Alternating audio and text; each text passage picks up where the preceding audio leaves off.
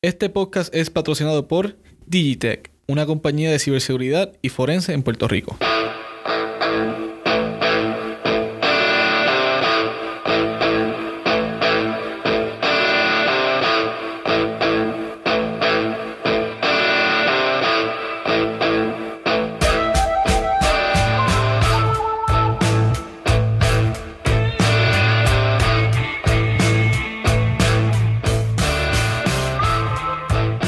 Yo soy la doctora Auri Curvelo, especialista en ciberseguridad y forense digital. El derecho al olvido.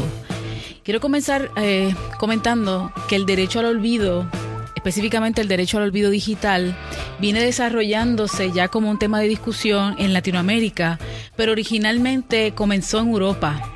Allí surge la polémica acerca del daño que puede ocasionar al honor y a la intimidad de las personas cuando existen informaciones que están totalmente desactualizadas e incorrectas. Muchas personas típicamente quieren que sus datos desaparezcan de las redes o sean corregidos en Internet porque de una u otra forma solicitan que los motores de búsqueda no muestren esos resultados porque les pueden afectar en su honor o le pueden perseguir toda su vida. El derecho al olvido digital, sin embargo, ha generado grandes debates en las áreas académicas y ha provocado decisiones regulatorias y judiciales en Europa.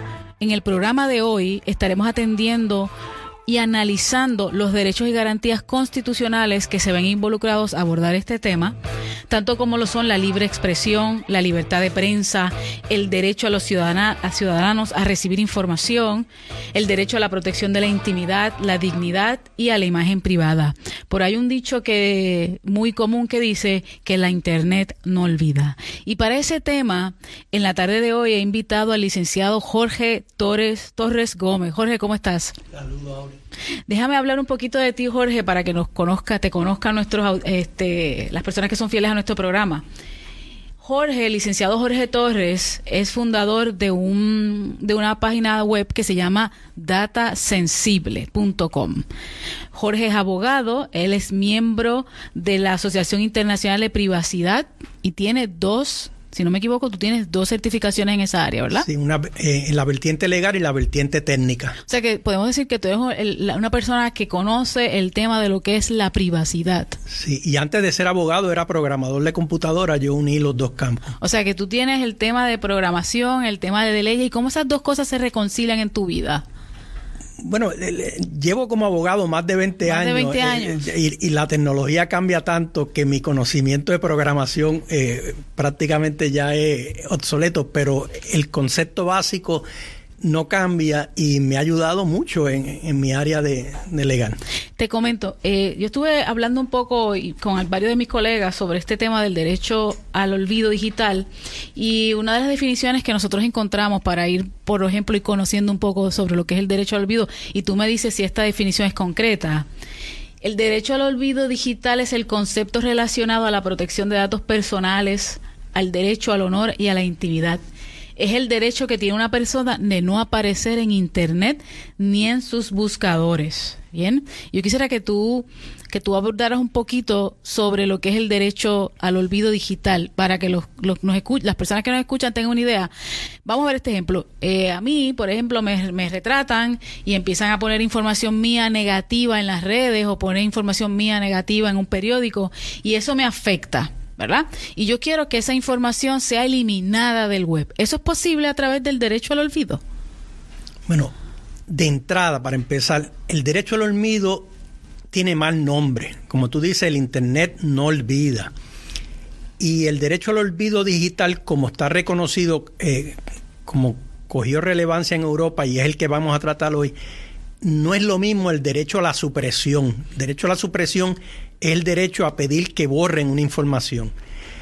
Después te voy a aclarar, porque hay un reglamento que entró en vigor en Europa el año pasado, y una de las confusiones es que el derecho a la supresión, el artículo une al derecho al olvido y crea una confusión, pero eso lo vamos a dejar más. Supresión sería que el motor de búsqueda me borre. Bueno, pero de eso no es lo que estamos hablando. Es pedir a eliminar. Okay. El derecho al olvido no elimina, y eso es lo que te voy a explicar ahora. Vale. Ok, el derecho al olvido ya se reconocía en Europa por jurisprudencia. Empezó en Francia y en Italia, y lo que era más bien era un límite a las actividades de los medios de comunicación, ya sea prensa y televisión, para que no hicieran pública otra vez información que en cierta época había tenido interés público, pero en la actualidad ya no lo tenían. Eso fue evolucionando poco a poco bajo el derecho civil. Empezó Francia, Italia, tiene un nombre en francés, no te lo voy a pronunciar porque no droit whatever. Something.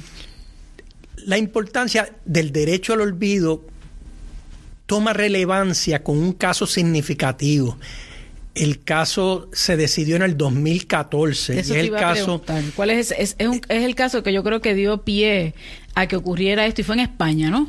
Comenzó en España. ¿Qué fue lo que pasó ahí? Ok, aquí como 200 personas más o menos tenían reclamaciones parecidas a la que tú traes, de que tú tienes una información que tú no quieres que aparezca. Cuando la gente iba a los motores de búsqueda, por ejemplo Google, que es el más conocido, y entraban su nombre y apellido, aparecía estos enlaces en el resultado de la búsqueda, unos enlaces con información que no era quizás era perjudicial para la persona. Déjame hacer un paréntesis. Para estos jóvenes que típicamente se retratan teniendo, por ejemplo, actividades en París, y entonces se ven bien crazy, bien locos, se retratan, esas fotos salen en Facebook, y después entonces tú vas a buscar empleo y tu patrono te dice, yo no te puedo contratar, porque típicamente los empleadores hoy día buscan las fotos de nosotros en las redes sociales, y tú dices, mira, es que esa foto lleva ahí como 20 años, ese no era yo, o ese era yo y ya no, ¿verdad? ¿Por qué es tan importante? Y yo, por ejemplo, esa persona decide, mira, yo no quiero que esa foto se vea más porque me está haciendo daño. De eso es lo que tú me estás... Básicamente, eso fue la problemática en España. Fueron como 200 personas, van a la Agencia Española de Protección de Datos quejándose esto mismo. Dicen, mira, yo quiero que agencia, usted me ayude a yo eliminar esto en Google. Específicamente en este caso era en Google. Bueno, los buscadores búsqueda Google, Yahoo, Bing, hay unas, pero Google tiene más un grande, monopolio. En Europa creo que tiene como el 90% de concentración de mercado. Bien. Más o menos. Ok. La agencia española, cuando lleva esto, pasa por los tribunales de España y llega el momento que deciden referir la cuestión al Tribunal General de Justicia de la Unión Europea. La Unión Europea se comprende como, creo que son 27, 28 países, y entonces va la Agencia Española de Protección de Datos con un caso representativo, que es el caso del abogado Mario Costeja. El caso de Mario Costeja, por ejemplo, los hechos eran, esta persona había sufrido un embargo de un bien mueble, algo así como si fuera una quiebra, y él había resuelto la deuda, y eso lo había publicado un periódico del país, en España. El periódico reseña el problema de la deuda de esta persona. Exacto. Hay un contenido, una noticia en el periódico diciendo lo que pasó. Y la noticia era correcta. Okay. Ahora, la problemática era que llevaba ya unos años, creo que eran 10 años, y esta persona, abogado, al fin, dice, mira, esto me está perjudicando en mi práctica. Porque no le permitía ejercer, porque le estaba haciendo daño, porque todo el mundo cuando lo iba a buscar encontraba que el tipo ya había tenido una deuda, que se fue a quiebra. Más o menos como tú estás diciendo, una persona tiene, cuando era joven, ¿sabes? Tú no quieres que información que hoy en día no es relevante aparezca. No es relevante que te pueda hacer daño. Exacto, era perjudicial a su práctica, porque si un cliente potencial buscaba a Mario Costeja, creo que era González, y aparecían los primeros resultados de búsqueda, y cuando entraban veían, mira, el abogado había sufrido un problema de bancarrota, pero el abogado decía, mira, pero si ya yo saldé de esa deuda, y eso fue hace un montón de tiempo, eso no es irrelevante actualmente, porque no está conforme al contexto actual. Vale. Le afectaba su práctica. Ok, cuando llega al Tribunal General de Justicia de Europa y se ve el caso, el caso es un poco más complejo porque se ve a base del reglamento vigente de la Unión Europea, que era el reglamento del 1995. Y entonces, pues, no quiero entrar en ciertas áreas para confundir a la audiencia. No, vámonos entonces, en general. Estaba el data control electo y la jurisdicción. Pero lo que resuelve, lo importante para efectos de lo que estamos hablando, es que primero, y esto así lo explica la Comisión Europea, ellos tocan unos puntos. La Comisión Europea tiene una página web donde dice, mira, hay el derecho al olvido lo están confundiendo. De entrada, no borra nada, no elimina noticias. Aquí te protege tu dato personal. Tus datos personales, tú tienes derecho a controlarlo. Y dato personal, en este caso, es el nombre y apellido. Si la persona entraba en este caso, Mario Costeja González, aparecían estos resultados. Y él no quería que aparecieran porque era perjudicial y no era relevante al contexto actual. Después que le dan la razón, el remedio que conceden es, y aquí pues la responsabilidad se la dieron a Google y no al periódico. En ese caso específico dijeron, la noticia en el periódico es correcta, el periódico no tiene que hacer nada. Pero entonces le dicen a Google, usted elimine el enlace cuando sea a base de nombre y apellido. La noticia no desaparece, tú la puedes buscar bajo cualquier otra palabra que aparezca en la noticia periodística y va a aparecer. Y entonces, o tú la puedes buscar con la dirección de página web y va a aparecer. O puedes ir, digamos... Lo único que ahora no aparecería, para entender esto un poquito mejor, es que el tribunal sentenció y dijo, Google, vas a tener que removerme el nombre de la persona, que cuando yo lo busque por nombre y apellido, no me aparece. Si lo busco por nombre y apellido, no me va a aparecer la información de quiebra.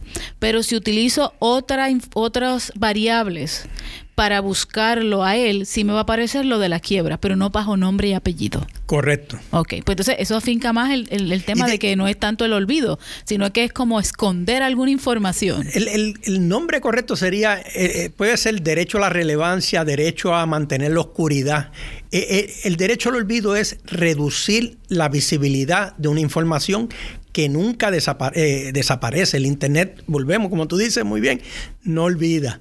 O sea, aparte de que hay un montón de copias, hubo una agencia española, ENISA, que bien reconocida ya, que hizo un estudio y dijo, la mejor manera de llevar a cabo, de lograr este derecho es que no se vea, digamos, a través de los buscadores generalistas, en este caso Google, que no se vea a través de Facebook, que no se vea a través de Twitter, porque es la manera más fácil de tú acceder a la información. Claro.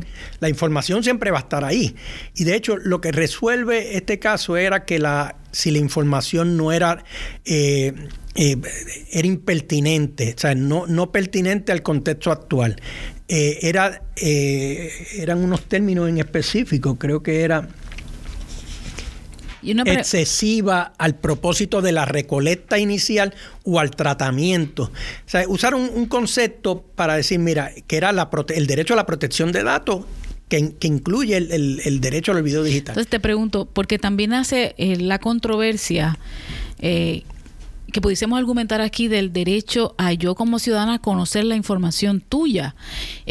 ¿Dónde queda eso en términos de la... Vamos a ponértelo así.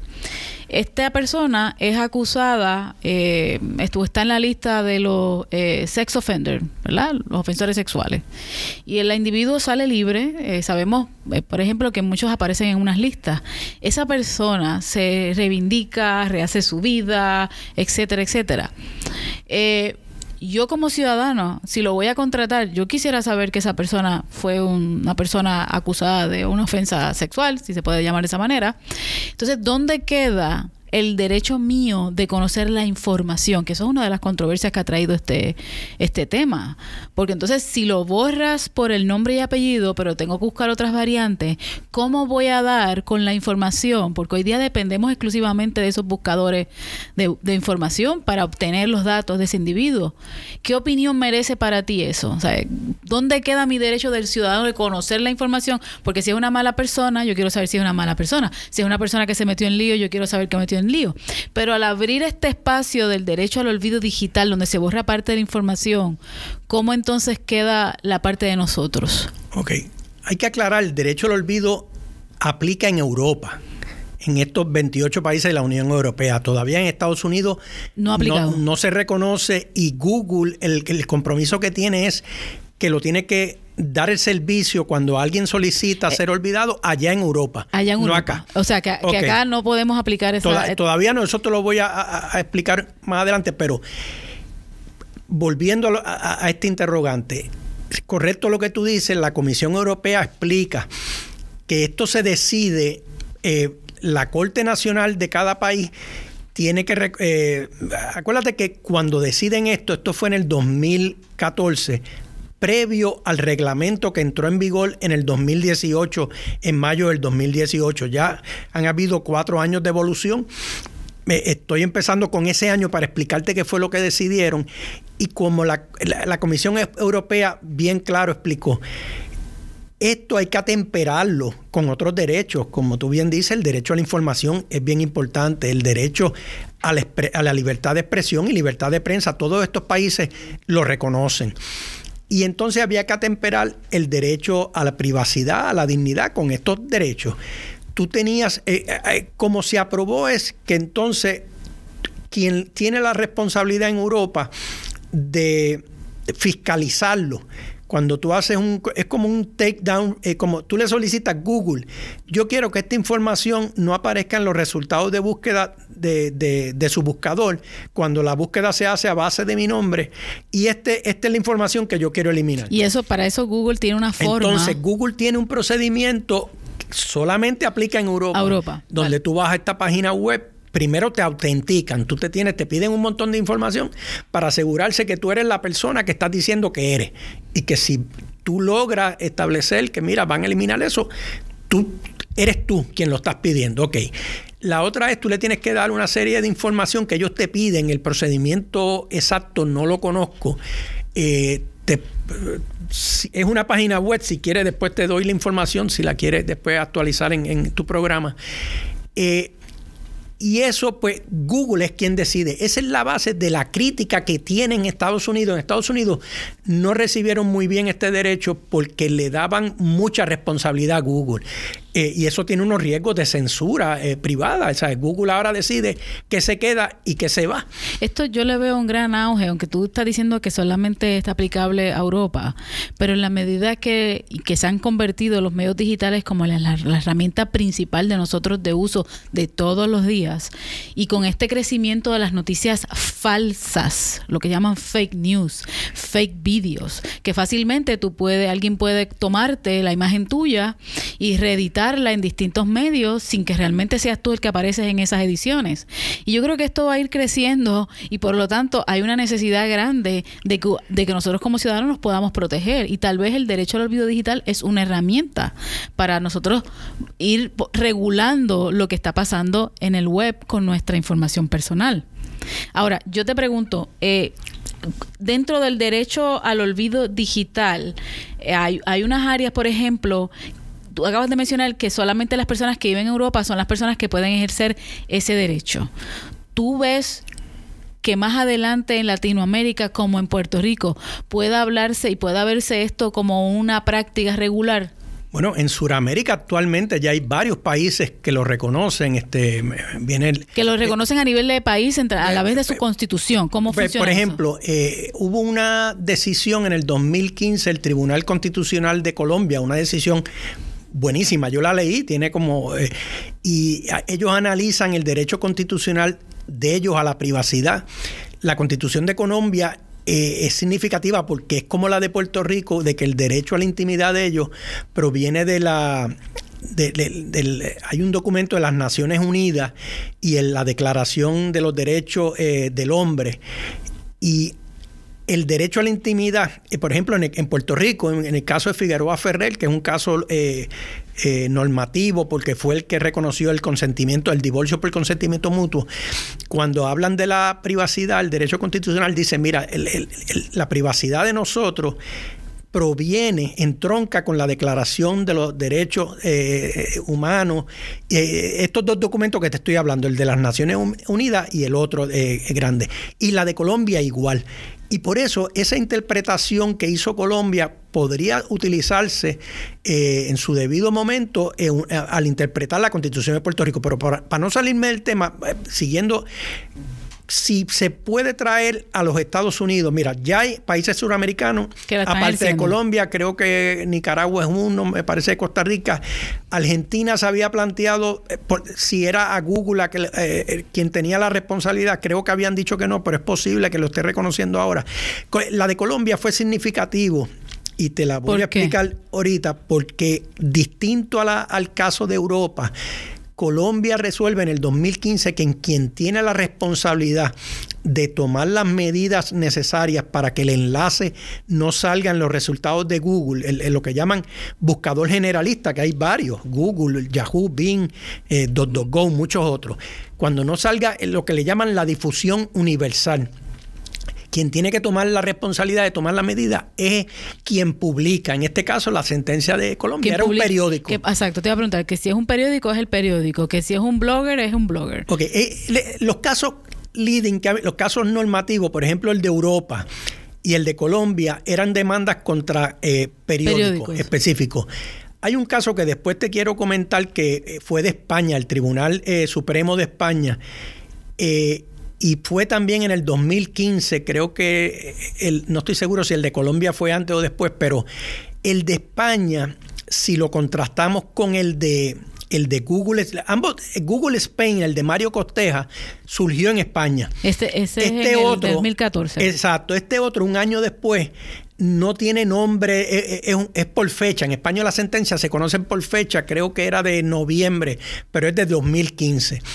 Y en el caso de España eran unas personas que en su juventud habían tenido un problema de drogas y había salido la noticia en el periódico. Posiblemente creo que eran unos hermanos de personas, figuras públicas. Pero estas personas pasan los años, rehacen su vida, son personas adultas, profesionales, que contribuyen a la sociedad y querían que esa información periodística no saliera cuando tú hicieras una búsqueda a base de nombre y apellido en Google, porque los afectaba actualmente. Entonces, el Tribunal de España en el 2015, este es distinto al caso de Google Spain y de Mario Costeja, este es otro caso. Igual a lo que hizo el Tribunal de Colombia, dicen, mira, aquí la responsabilidad no la tiene el intermediario, que viene siendo Google.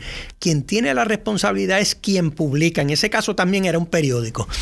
Y lo que resuelven era la medida, el remedio es adoptar una medida tecnológica, que son los códigos de exclusión. Y en eso, pues, tú como experta en ciberseguridad sabes más que yo de esto.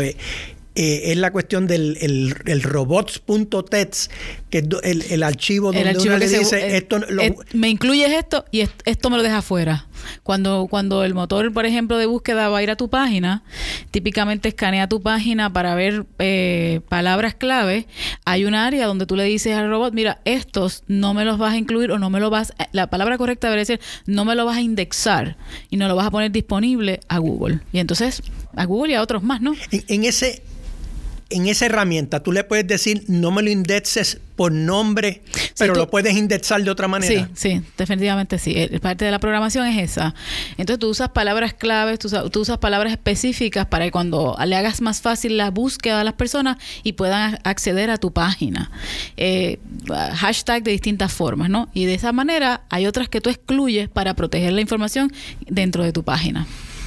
Pero no es una tarea muy fácil, porque entonces tú tienes que empezar a discriminar página por página, ¿no? Entonces, el tema de a quién le corresponde me preocupa, porque, por ejemplo, hoy vemos una proliferación de blogs, podcasters, influencers, social media influencers, que típicamente son ellos los que manejan sus páginas y ahí empiezan a publicar cualquier imagen. En el caso de la responsabilidad, si el tribunal dijera, mira, Auri, que es la dueña de ese blog, tiene que remover los datos, yo lo puedo remover, ¿verdad? Pero eso sigue replicándose en distintos mirrors, como uno le llama. Entonces, al fin y al cabo, por eso decimos que la Internet no olvida. Porque yo puedo borrarlo de mi lado, pero seguirían, si alguien me citó y ese cita al que me citó y siguen las citas por tercera, ¿cómo tú sigues el trazo? En este caso de Europa, era solamente un periódico y qué pasaba con la información que las otras personas habían guardado en sus máquinas de ese periódico. Ok, eso lo tocó, yo te mencioné ENISA, que es una agencia española que la cuestión de la comunicación. Ellos hacen un informe y ellos concluyen que la mejor manera de tú hacer efectivo el derecho al olvido es tanto la medida técnica como una declaración a través del tribunal. De hecho, ENISA es en Europa el grupo que se encarga de todo lo que es la ciberseguridad, la protección de datos. Es un conglomerado de varios países que trabajan en conjunto. ENISA es por sigla, no me sé ahora todo el nombre, pero es lo que tú dices. Es como que la máxima allí en Europa. La agencia de la Unión Europea para las redes y la seguridad de la información. Correcto. Ok.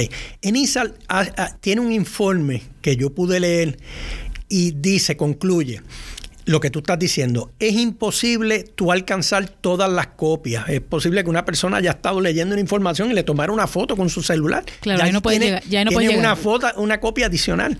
Esto es exponencial. Ok, exacto. El Internet no olvida. Ahora, como el propósito es tú ir a donde es más probable que se acceda, sea a través del buscador o sea a través de las redes sociales, ya sea Twitter, Facebook, ahí es donde atacan, tomando las medidas tecnológicas para que quien publique evite que el web crawler, ¿no? Los buscadores puedan indexar a base de nombre y apellido. Pero lo que ENISA concluye, y esto es significativo, es la medida técnica no es suficiente. Exacto. Tú necesitas una declaración del tribunal que diga, mira, eso es ilícito. Por eso que el derecho al olvido tiene fines tanto remediales como que cuando ya surge el problema corregirlo, pero tiene fines preventivos. Y en esta hay una sentencia bien interesante de Canadá que lo explica diciendo, mira, un declaratory judgment, que es un decreto judicial declarativo que diga, mira, esto no se puede hacer, esto y lo otro, tú lo puedes utilizar en el futuro. Por ejemplo, Google, aparte del procedimiento que tiene en Europa, actualmente tiene un procedimiento en los Estados Unidos, incluyendo Puerto Rico, que tú puedes solicitarle a Google este mismo remedio del derecho al olvido. Mire, yo no quiero que estos enlaces aparezcan, pero Google, ese remedio es discrecional. Hablando de enlaces, no necesariamente de información personal. El mismo remedio que da en Europa. Vale. Google te lo da en Estados Unidos, pero discrecional. Exacto. Discrecional. Entonces Google, distinto a lo que pasa en Europa, que tú la información que le tienes que dar es, te autenticas tú y le dices, mire, este es la noticia que yo quiero que el link no esté atado, no esté vinculado a mi nombre. En Estados Unidos ellos te piden una declaración de ilicitud, digamos, y esto pasa muy comúnmente. Tú vas a corte y logras probar un caso de difamación. Y entonces tú vas a Google con una sentencia y le dices, mira, esa noticia ya yo probé en corte que eso es difamatorio. Yo quiero que tú me elimines el enlace en los resultados de búsqueda cuando hagas la búsqueda a base de nombre. Es posible que la eliminación sea otra, también sea más amplia que el nombre, pero para mantenernos lo que estamos hablando, Google te lo da, pero es discrecional. Ellos sí te dicen, ellos tienen una página web, yo la tengo por aquí. Verifícate, porque la página que yo estaba buscando es una página donde Google mantiene mi actividad de búsqueda que se llama myactivity.google.com, y realmente ahí todo lo que nos aparece es básicamente todo lo que Google sabe de ti, y tú puedes escoger, pero aquí me está dando a mí el control. Yo creo que eso es otra cosa. A mí me está dando el control para yo eliminar. Exacto. Porque Google te da dos opciones. Tú puedes entrar a ver la actividad que tú has tenido utilizando el buscador y optas por borrarla y eliminarla, pero eres tú el que decide borrarla. Google te da la herramienta para que la puedas borrar. Ahora, cuando es un URL o una dirección web que tú quieres que desaparezca completamente, tienes que entrar a Google a llenar un formulario, y entonces ahí es donde viene la parte que Google determina si la elimina o no la elimina. Ok. Acuérdate que borrar no se borra. Es ofuscar. Ofuscar. Esconder. En la primera alternativa que estabas hablando, Google te da más bien, y no me he metido en esa página, pero lo que entiendo que es que esto es para cuestiones de publicidad, de lo que los anuncios que están personalizados a ti a base de una información que tiene Google. Google te dice, mira, estos son los conceptos, las categorías que yo tengo como intereses tuyos. Tú puedes, igual que Facebook, tú puedes actualizarla, tú puedes quitar esta categoría, esto y lo otro, pero acuérdate que los algoritmos internos de Google funcionan de otra manera, a base de inteligencia artificial, y no necesariamente los algoritmos se actualizan. Claro. Tú le estás diciendo a Google, yo tengo una preferencia de que si tú me tienes bajo categoría de motociclismo, que me gusta el cine, o que me gusta el tenis, el deporte de tenis, pues mira, eso no necesariamente, esta no la utilicé. Entonces es posible que los anuncios que son la publicidad que es personalizada a esos intereses varíe. Eso tiene otras connotaciones porque, por ejemplo, eso es como un opt-out. Tú decirle, yo me quiero salir, pero la recopilación de datos nunca para. Es cuestión de lo que tú vas a ver. Pero ahora, volviendo al procedimiento del derecho al olvido, el que te estaba hablando, ellos sí te piden una orden judicial que diga, mira, esto es ilícito, para ellos eliminarte el enlace, pero ya es para los resultados de búsqueda. Jorge, a mí me preocupa mucho el tema de la privacidad. Aquí en nuestro programa nosotros le proveemos herramientas a nuestros usuarios para proteger su privacidad, porque sabemos y conocemos que todos los buscadores y el tema de la data que nosotros generamos se ha convertido en distintos negocios. Hay gente que básicamente utiliza nuestra información para vendérselas a terceros, y esos terceros para hacer estrategias de mercadeo, entre otras. Inclusive, hace poco, no sé si recuerdas que los Internet Service Providers, que tenían la obligación de proteger nuestra búsqueda, pues el presidente decidió que ahora los Internet Service Providers pueden vender nuestra búsqueda, los URL, a distintas agencias. So que de una u otra forma, yo no creo que exista tal como privacidad cuando usted está navegando en el web.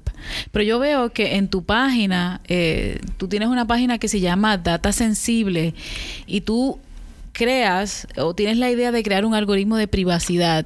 A mí me gustaría que hablar un poquito de esto, porque va amarrado también a la parte del derecho al olvido. ¿Por qué? Porque una de las cosas que nosotros tenemos que proteger todos los días es nuestra privacidad. Pero tú me explicaste ahorita que existen dos privacidades: la privacidad digital y la privacidad general. ¿Cómo tú ves la privacidad entonces digital? ¿Qué es para ti la privacidad digital? Ok, vamos a darle un poquito de trasfondo, porque estamos hablando de estos derechos, y estos derechos tienen unos propósitos.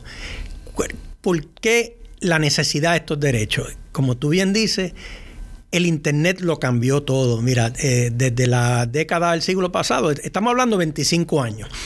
Hoy en día, el modelo de negocio en la Internet es la predicción basada en la información personal, los datos personales. Claro, para hacer, de entrada, cuando me lo vendieron con esta idea interesante de que me podían customizar o preparar una página para que yo para hacerme única, ¿no? Que cuando yo entro al web, el web está pensando en mí, y por lo tanto todo lo que aparece ahí es para mí, y me enamoran con esa idea. Pues en realidad lo que están haciendo estos spider o motores de búsqueda de Google es entendiendo mi comportamiento de búsqueda para luego ofrecerme ventas alrededor. Ok, ese concepto le llaman la personalización. Es correcto. Ok, personalización significa que lo que tú me estabas hablando ahorita, de que tú puedes ir a Google y le dices estas categorías sí y estas no. Ellos te dan esa opción de que tú actualices la categoría. Me están estudiando, y es algo que desde que, como bien tú dices, de que llega la tecnología o que llegó la Internet, todo el tiempo me están estudiando. O sea, ¿cómo me escapo de eso? Eso no lo conoce, el público general no tiene conocimiento de lo que... De hecho, la relevancia salió con el problema de Facebook y Cambridge Analytica, que entonces ahí es que con todas las vistas públicas que hizo el Congreso Federal, que entonces salió... Y yo creo que cuando ocurre ese momento, la gente, por el tema de que fue Facebook, porque si hubiese sido en otro lugar no tiene tanta relevancia, pero el tema de que fuese Facebook, que tú compartes tanta información y la gente no conoce y dice, bueno, pero es que yo compartir esto no me importa, pero realmente lo que estás compartiendo es herramienta de dinero para otros. Tú estás regalando datos constantemente. Facebook promueve que tú compartas la mayor información que tú compartas, es beneficioso para su modelo de negocio. Y ellos tienen un montón de derivadas terceros con las cuales tienen contratos, y porque entonces le hacen aplicaciones para la plataforma de Facebook, y ellos promueven el engagement, ¿no? Que la persona esté ahí pegada en Facebook, entrando información, compartiendo, y es posteando. adictivo. Y ese es el propósito. Porque ahorita cuando hablaste de hacer la página más personal, la personalización, me promueve a mí el engagement, porque entonces si la página está a los gustos míos, claro que voy a pasar más horas ahí, claro que voy a estar ofreciendo más información, pero entonces ¿dónde queda la privacidad? Por eso te pregunto de tu página de Data Sensible. Tú tienes en tu página, pueden aquellos acceder, se llama datasensible.com. Tú hablas de un concepto de tu algoritmo de privacidad. Bueno, el algoritmo de privacidad es más bien para crear conciencia. Simboliza, no es que haya un algoritmo hecho de que incorpora privacidad, sino era transmitir un mensaje de que la página está hecha para el empresario que innova con data personal. O sea, el Internet ya trae una consecuencia. Esto no va a cambiar. Ahora vienen las ciudades inteligentes, con la Internet de las cosas. Con Internet de todas las cosas, como dice, nos complica más, porque entonces no bastaba solo con que yo pudiese tener mi computador y mi celular conectado a la red. Ahora yo puedo tener mi lavadora, mi secadora, mi estufa, mi nevera, mis lámparas. Y eso generan datos e información. Por ejemplo, el tiempo que están las luces encendidas genera una información para el tercero. En este caso puede ser Alexa, puede ser Amazon, puede ser Google mismo, que mantiene un control y sabe qué dispositivos tú tienes en tu casa. A mí me sorprende a veces cuando yo, por ejemplo, cuando utilizo la casa inteligente, que yo busco en Alexa, que yo uso mucho Alexa, cuánto tiempo yo tuve prendido una lámpara. Ella me dice el tiempo que tuve prendida la lámpara y cuánto consumió de electricidad esto. Y eso me asusta desde el punto de vista de, si yo lo puedo saber y lo estoy viendo en esta consola, ¿qué otras personas lo podrán ver y cómo eso lo utilizan? Un ejemplo, compro esta bombilla que va para una de las lámparas inteligentes, y en el mismo Amazon me envía una notificación de que esa bombilla tiene una vigencia por tanto tiempo, que me está gastando tanto de luz que me conviene una segunda bombilla. Y entonces me manda los anuncios de la segunda bombilla después de haber comprado la primera marca X, después me manda los anuncios para la marca Y. Entonces tú te encuentras atrapado en toda esta serie de anuncios. Y de nuevo, el tema de la privacidad, el tema del derecho al olvido, ¿por qué va amarrado una cosa con la otra? Vamos, yo creo que nos tenemos que un paso atrás. Volviendo al modelo de negocio. Mira, la conectividad trae muchos beneficios y el futuro va a ser más de esto, y es bueno. Si lo hacemos correctamente nos vamos a beneficiar, pero tenemos que saber qué datos estamos dando, porque el problema es que no hay leyes que te protejan. Y a nivel de Puerto Rico, ¿existen alguna estrategia, algunas leyes que nos protejan a nosotros como consumidores de lo que hacen compañías como terceros sacando información de nosotros? Ok, déjame tocarte lo del riesgo. Lo que tú estabas hablando de la personalización. Todas estas compañías grandes, ya sean Google, Facebook, ellos, acuérdate que te dan una herramienta gratis, pero el cliente de ellos son la gente que publicita, los advertisers, la gente que paga por la publicidad. Como trabaja el modelo de negocio es que para que la publicidad en Internet sea efectiva, ellos han hecho el concepto de la personalización, que es, tú vas a recibir los anuncios que están afines a tus intereses. Los que a ti te gustan. Ok, para poder hacer eso tienen que saber todo acerca de ti. Hay personas que no tienen problema con... mira, yo te doy toda mi información porque yo quiero que tú me des todo lo que sea personalizado a mí. Hay personas que le gusta la experiencia de la personalización, porque los hace sentir bien, porque no ven un riesgo en dar la información. Y a mí también me gustaría de que todo sea personalizado a mí, pero ¿qué pasa? Eso trae unos riesgos. La personalización tú tienes que evaluarla. ¿A quién beneficia? Porque puede haber una personalización que es con una utilidad para ti, pero puede haber una personalización que es una utilidad para un tercero, claro. Por ejemplo. precios personalizados. Esto va a ser bien común en la internet y ya posiblemente lo es y la gente no lo sabe. Sí. El precio que tú recibes quizás no es el mismo que yo recibo. Existe. El contenido que tú lees quizás no es el mismo que yo Claro. leo. Eso está personalizado. Ahora, un precio, ponte este ejemplo. Tú compras en Amazon un libro y yo compro el mismo. Y tú lo consigues por un precio y yo por otro precio y yo pago más. Claro. Ese precio está personalizado, digamos. Pero esa personalización te benefició a ti, no me benefició a mí. Exacto. Entonces, si yo me entero, pues por eso es que te digo, toda esta información personal que ellos recopilan y que tú cedes, y el uso es a la larga poder venderte algo y predecir en un futuro también. Esa parte de los precios que se llama el dynamic pricing o pricing dinámico o precios dinámicos, estableció una controversia hace unos cuantos años atrás, específicamente con las personas que utilizábamos Mac versus aquellas personas que utilizaban Windows. Cada vez que tú te logueabas a una página, let's say, digamos Amazon o cualquiera de las anteriores que era de compra, y si yo me entraba en esa búsqueda con una computadora Mac, los precios iban a tender a ser más altos versus si tú te logueabas con una computadora en Windows, porque teóricamente, según el algoritmo, las personas que tenían Mac tenían un poder adquisitivo mayor que las personas que tenían Windows. Entonces, típicamente, cuando tú te conectabas, ya sea en precios de pasaje, ya sea en precios de electrodomésticos, lo que fuera, las personas que se conectaban a través de un Mac iban a recibir precios más altos. Es un ejemplo magnífico de la personalización. Cómo el algoritmo llegó a la conclusión. Primero, eso es data mining. Ellos hacen unas correlaciones que no necesariamente son correctas, pero a base del big data de mucha gente que evalúa estos algoritmos, ellos llegan a estas conclusiones de que una persona que tiene Mac, que quizás tiene un poder adquisitivo que no tiene el que tenía Windows. Pero de entrada, ¿cómo llegaron a esa conclusión al algoritmo? Porque sabían que tú tenías Mac y que el otro tenía Windows. Y entonces eso es una información personal. Información personal es toda información que esté vinculada a un individuo. Digamos, esta grabación, esto es una grabación en creo que radio y video a la vez. Pues esto es información personal tuya y mía. ¿Por qué? Porque tienen nuestra voz, tienen nuestra cara y tiene nuestras opiniones, y eso es información personal porque puede vincularse a ti, puede vincularse a mí. Los algoritmos de inteligencia artificial utilizan esta información no solamente con esta data, sino para hacer otras inferencias. Posiblemente de esta misma conversación que estamos teniendo tú y yo, pueden hacer una inferencia de que tú tienes Mac y yo tengo Windows, y llegan a esa conclusión de que el precio a ti va a ser distinto porque tú tenías la Mac y yo el Windows, más otros factores que utilizan. Eso es lo que tú llamas en tu página la controversia sobre el consumidor por su rastreo y la clasificación o discrimen. Bueno, yo como entiendo el riesgo mayor, te digo, hay muchos beneficios, pero trae riesgo, y el riesgo mayor es el discrimen.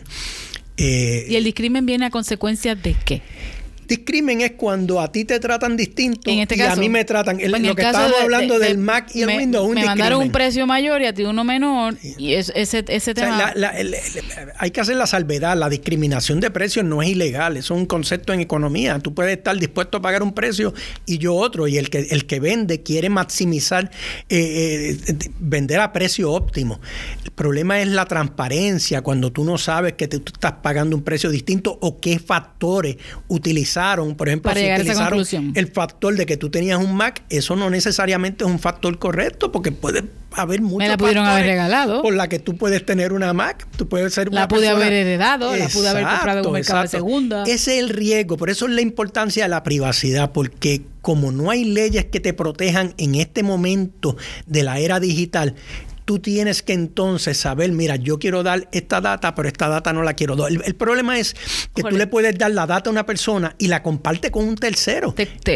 Tú acabas de mencionar algo muy interesante sobre el tema de no hay leyes. Bien. A mí me preocupa, y no sé si a los que nos escuchan también le preocupa, en términos de lo que es leyes de protección de datos, leyes de protección de información en Puerto Rico.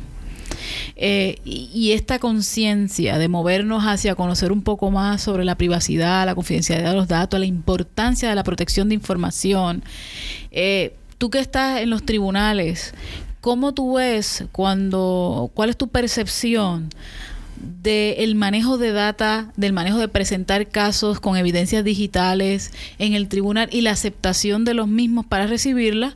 ¿Y cómo tú ves a nivel de nosotros como país, si tenemos que ser un poco más proactivos? Así que yo voy a dividir la pregunta en dos. En el área del tribunal, cuando tú vas a litigar, ¿cómo tú ves la recepción cuando se introduce evidencia electrónica? ¿Tú entiendes que hay un conocimiento de parte de los jueces, de parte de los fiscales, o todavía nos falta como país crecer en esas áreas? Sí, definitivamente nos falta crecer a mucho. Estamos poco a poco.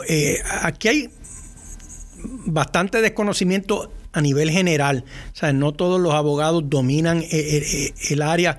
Acuérdate que es bastante especializada, pero poco a poco, o sea, ya se está creando conciencia y vamos aprendiendo. Para traerte el ejemplo del derecho al olvido, si tú me preguntas si el derecho al olvido, digamos, se va a poder traer a Puerto Rico, yo no tengo la más mínima duda.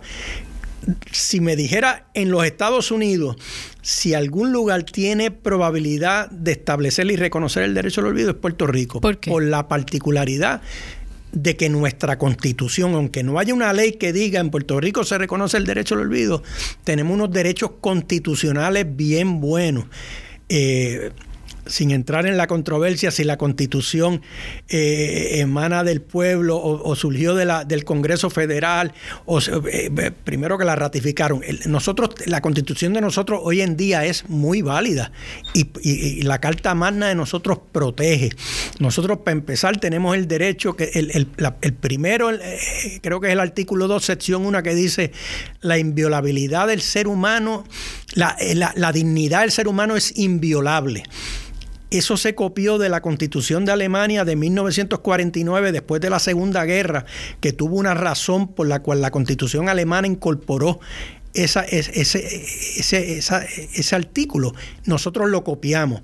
Tenemos otro artículo bien importante, que es la sección, creo que es la 8. Acuérdate que nosotros también protegemos la libertad de expresión y la libertad de prensa, claro, y son derechos muy importantes también en una sociedad democrática. Pero volviendo a lo que estábamos hablando, digamos, nosotros protegemos, el ser humano tiene derecho a protección de ley contra ataque abusivo a su honra, reputación, vida privada y familiar. Eso es un derecho constitucional. Si el derecho al olvido hubiera que interpretar si aplica en Puerto Rico, empezaría interpretándose la Constitución. Volvemos, no hace falta una ley porque los derechos constitucionales tienen dos particularidades en Puerto Rico, o sea que los hace únicos. Aquí son autoejercitables. O sea que existen las bases para que este tipo de ley o este tipo de concepto se pueda llevar a cabo en Puerto Rico. Sí, tenemos las bases. La Constitución de Puerto Rico, nosotros, esas cláusulas que te hablé, protegen al individuo contra la empresa privada. Distinto en Estados Unidos, digamos, la Constitución Federal te protege contra el gobierno. En Puerto Rico tú puedes utilizar esos derechos para defenderte contra la empresa privada. Entonces está resuelto por el Tribunal Supremo, al ser derechos autoejercitables, tú no necesitas una ley específica que definan esos derechos. Entonces, ¿cuál es la diferencia? Estas cláusulas amplias de dignidad, de vida privada, que son constitucionales, evolucionan. La Constitución de nosotros es del 1952. La federal norteamericana tiene más de 200 años. La de nosotros del 52, que quizá en esa época no existía el Internet. Pero dime una cosa, ¿a ti no te preocupa, por ejemplo, ahora mismo el tanto crecimiento que ha habido en el uso de las redes, en el uso del Internet, y que en Puerto Rico todavía no haya legislación a favor de proteger los datos de nosotros? Y que a nivel, que sigamos, yo creo que hay una disparidad. Nosotros hemos ido creciendo y hemos ido llamando a nivel de país que se creen industrias tecnológicas, pero a la velocidad con la que se crean las industrias tecnológicas no se está creando las leyes para proteger los datos de cada uno de ellos. Entonces hay una disparidad en Puerto Rico de lo que es el desarrollo de tecnología versus cómo se van a regular. ¿No te parece eso una contradicción? Es el mismo problema que está teniendo Estados Unidos en comparación con Europa y los países de Sudamérica. Todos estos países de Sudamérica, prácticamente todos tienen un reglamento de protección de datos y leyes, como la tiene ahora la Unión Europea. La Unión Europea que ha sido... Que la tenía desde el 95. Claro, pero pasa que ahora la están ejerciendo. Y cuando tú la lees, realmente es a favor del consumidor. Le pone unas pautas. Bueno, le da mucha protección al consumidor. Claro. Protege a la empresa privada. O sea, por ejemplo, el reglamento de Europa, que entró en vigor el año pasado, empezó a negociarse desde el 2012. Se tardó 6 años y había cabilderos de Google y Facebook que lograron unas enmiendas significativas para proteger el modelo de negocio de ellos, pero hubo un consenso. Y después de ese consenso hay protección al consumidor y hay protección a la empresa. Que ahora mismo no está pasando aquí. Bueno, contestando tu pregunta de si nosotros estamos un poco atrasados, en ese sentido nosotros necesitamos una legislación de protección de datos para estar a la par con Sudamérica y con Europa. Estados Unidos no la tiene, pero jurisdicciones específicas la tienen. California aprobó una ley que entra en vigor ahora en el 2020. Y es una que la están comparando con el reglamento de Europa. Es igual de fuerte. Y California es el estado donde está Silicon Valley, donde todas las compañías grandes, Facebook, Google y todas las demás están allí. Por eso sale de ahí para tomar esas iniciativas. Y de nuevo, me preocupa que en Puerto Rico queremos fomentar el desarrollo de aplicaciones, el desarrollo del negocio de tecnología, de software y otras cosas más. Pero a la hora de tú buscar cómo yo puedo proteger esta información, cómo yo puedo proteger a las personas que consumen esta información, estamos completamente desnudos. Bueno, yo como abogado litigante, si tuviera que ir al tribunal, no hay leyes, pero yo con la Constitución tengo un buen instrumento porque el Código Civil, artículo 1802, que es un remedio de daño general, y ya está resuelto por la jurisprudencia de Puerto Rico, una violación constitucional puede remediarse con el artículo 1802. En ese lado, yo como abogado litigante... tienes algunas garras para poder utilizarla, agarrarte en ese... Yo entiendo que la legislación hace falta, y por las razones que tú estás trayendo, de que hay una evolución de estos startups que están saliendo de aquí. Y ahora hay un auge tremendo. Después del huracán, estos muchachos son los que nos van a ayudar a salir a flote. Pero necesitamos legislación porque no podemos vivir y eso aplica también a la parte de ciberseguridad. Porque muchas veces yo veo... startups que empiezan, pero el tema de ciberseguridad ni lo toman en cuenta y tampoco toman en cuenta el manejo. Cuando yo le pregunto, ¿cómo tú vas a manejar los datos de los clientes que tú vas a recibir en esta plataforma? Muchas veces me dicen, yo no sé. Y cuando vayan no sé qué hacer. A un venture capitalist que quiere invertir en los startups, las preguntas que están haciendo ahora por la problemática que ha salido. Es cómo vas a proteger tu data. Primero la seguridad y la privacidad. Pero entonces, antes era un afterthought, ahora esas cosas deben ir deben ir a la par con la agenda de estos proyectos de ¿quieres establecer tu negocio? Pues a la misma vez tiene que venir una parte de que cuando establezcas tu negocio, tu responsabilidad es la protección de datos, el manejo de la información de cliente. Eso debería ir en conjunto, pero siempre se deja fuera, como si fuera el reglamento de Europa tiene un artículo que es la privacidad por diseño y por defecto. Eso significa es que la privacidad, y esto incluye la seguridad también. Hay otro artículo de seguridad. Tú la tienes que hacer al momento de diseñar la aplicación. Antes la costumbre era que cuando surgía el problema, el data breach, el escape de datos, iba y ponías un parcho a resolver el problema. Ahora no. Ahora tienes la obligación, al momento que diseñas, tienes que cumplir con unos criterios para que la privacidad, la seguridad esté por diseño y por defecto. Defecto es que es el default. Claro. No es que tú como en Google, que mira, ayer yo estaba ayudando a mi papá a conectar una computadora que acababa de comprar. Y cuando tú te vas, todos los default es para compartir datos. Por y entonces supuesto. tú te tienes que ir y ponerle no, esto aquí no, esto sí. Pero entonces el problema, eso es opt-out. Allá, contrario, te están pidiendo que sea opt-in, que tú voluntariamente, y eso no ayuda al negocio, al modelo de negocio de las compañías grandes. Y volvemos para atrás al modelo de donde tú estás en una academia para enseñar a lo que es la parte de diseño de software, lo que es la parte de desarrollo. Tú tienes que empezar a estos muchachos que están desarrollando estas aplicaciones, llevarlos a un salón de clase y decirle, mira, tú tienes que empezar a diseñar tomando en cuenta la privacidad. Y que, como bien tú dices, sea yo la persona que va a utilizar la aplicación que decida si lo quiero encender o lo quiero apagar. Pero típicamente me lo ponen, como tú dices, por default. Por default es el tema de compartir. Entonces la ocasión es al revés. Es que tú diseñes cerrado para que la persona decide si abre, pero ahora se diseña abierto para que la persona cierre. Y entonces son contradicciones a la hora de tú hacer un proyecto o diseñar cualquier aplicación en este mercado. Antes de irnos, recapitulando un poco sobre el derecho a ser olvidado, el derecho a ser olvidado digital, el derecho al olvido digital. ¿Qué tipo de información podemos pedir que desaparezca? Pero esto aplica solo a Europa. Vamos a ver, ¿qué tipo de información? En Europa, cualquier tipo de enlace que tú entiendas que te perjudica, obviamente Google tiene la voz final, que esta es la crítica mayor que tiene. Que él decide si se queda o se va. Y entonces tiene un problema que tú tienes que cumplir con las leyes de 28 países. Ahora, pues, a partir del año pasado tienen un reglamento general, pero el reglamento le da la facultad a los países para que pongan en vigor el reglamento, y se va a evolucionar con la jurisprudencia de cada país. El Tribunal Supremo de cada país decidirá, quizás pues la privacidad aquí pues es más importante, el derecho a la libertad lo van a interpretar. Y entonces, pero el problema es ese, que Google decide en Europa. En Europa. Y entonces, si fuéramos a preguntar si el derecho al olvido digital aplica en Puerto Rico, tu respuesta sería sí. Yo me atrevo a decir que sí. Pero quien lo tiene que decidir es el Tribunal Supremo, interpretando la Constitución, salvo que la legislatura hacia adelante y diga una ley, mira, el derecho al olvido aplica. Pero si tú me dijeras, hoy en día protege, habría que llevar un caso, llegar al Tribunal Supremo, interpreta la Constitución bajo la cláusula de dignidad, vida privada, vis a vis la libertad de expresión, dependiendo de los hechos, porque cada caso tiene hechos únicos. Cada hecho, puede cada ser caso que el primer caso no sea el indicado. O sea, esto se va a tener que ver caso a caso, va a tener que evolucionar. Hay unas buenas probabilidades de que sí, de que aplica. Te pregunto, el website tuyo que se llama datasensible.com, tú tienes mucha información interesante sobre los temas de privacidad, daños, acciones, ganancias, los peligros que existen en tema de cómo tú trabajas con la privacidad. ¿Por qué tú lo llamaste Data Sensible?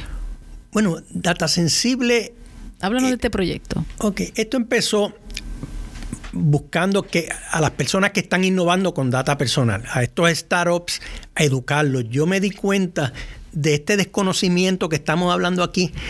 ¿Cómo tú se lo explicas? Así como yo tengo un millennial que yo quería, el reto mío era cómo yo te explico que esto es importante. Tienes que tener, tienes que ser cuidadoso. Tienes que ser cuidadoso, prevenir.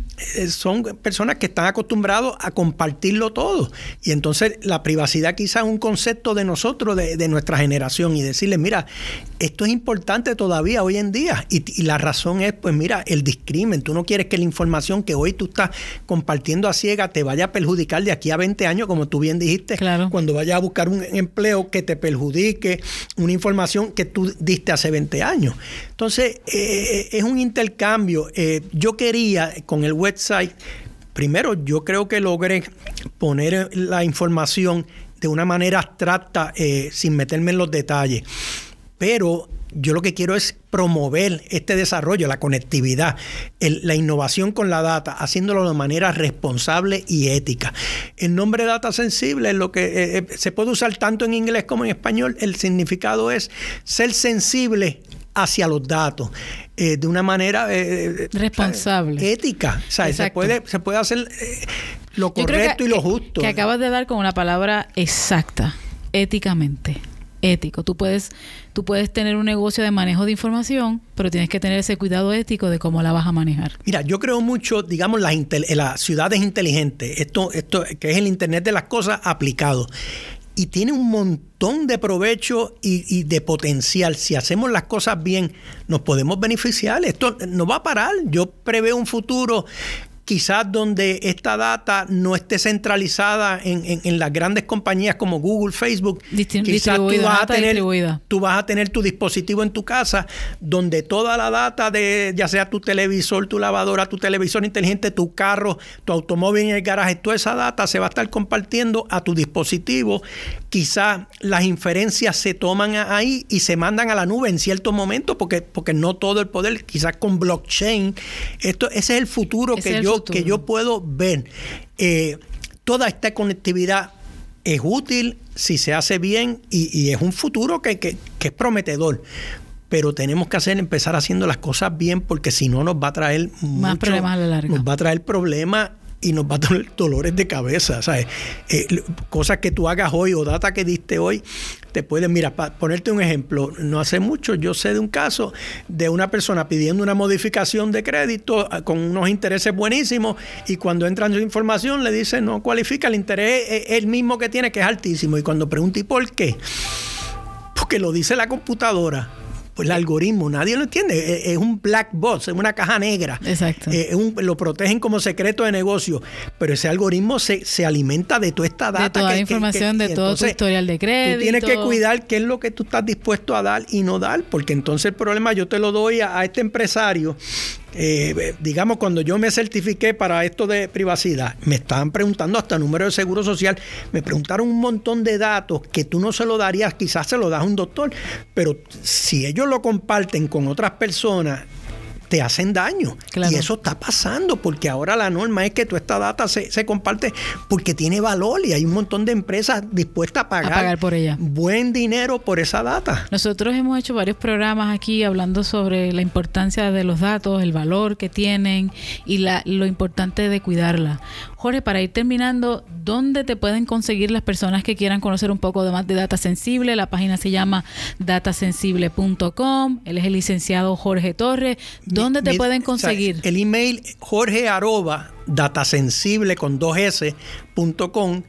Me pueden conseguir, ¿se da teléfono? Puedes dar tu teléfono, claro, después que esté dispuesto a contestarlo. 787-630-434. Pero mejor me consiguen jorge@datasensible.com. Yo los invito a que vayan, lean la información. Vayan ahí, busca la información. Porque tienen bastante información. Bueno, Jorge, te agradezco. Yo soy positivo. Yo creo que si lo hacemos bien, hay futuro y va a ser beneficioso. Claro que sí.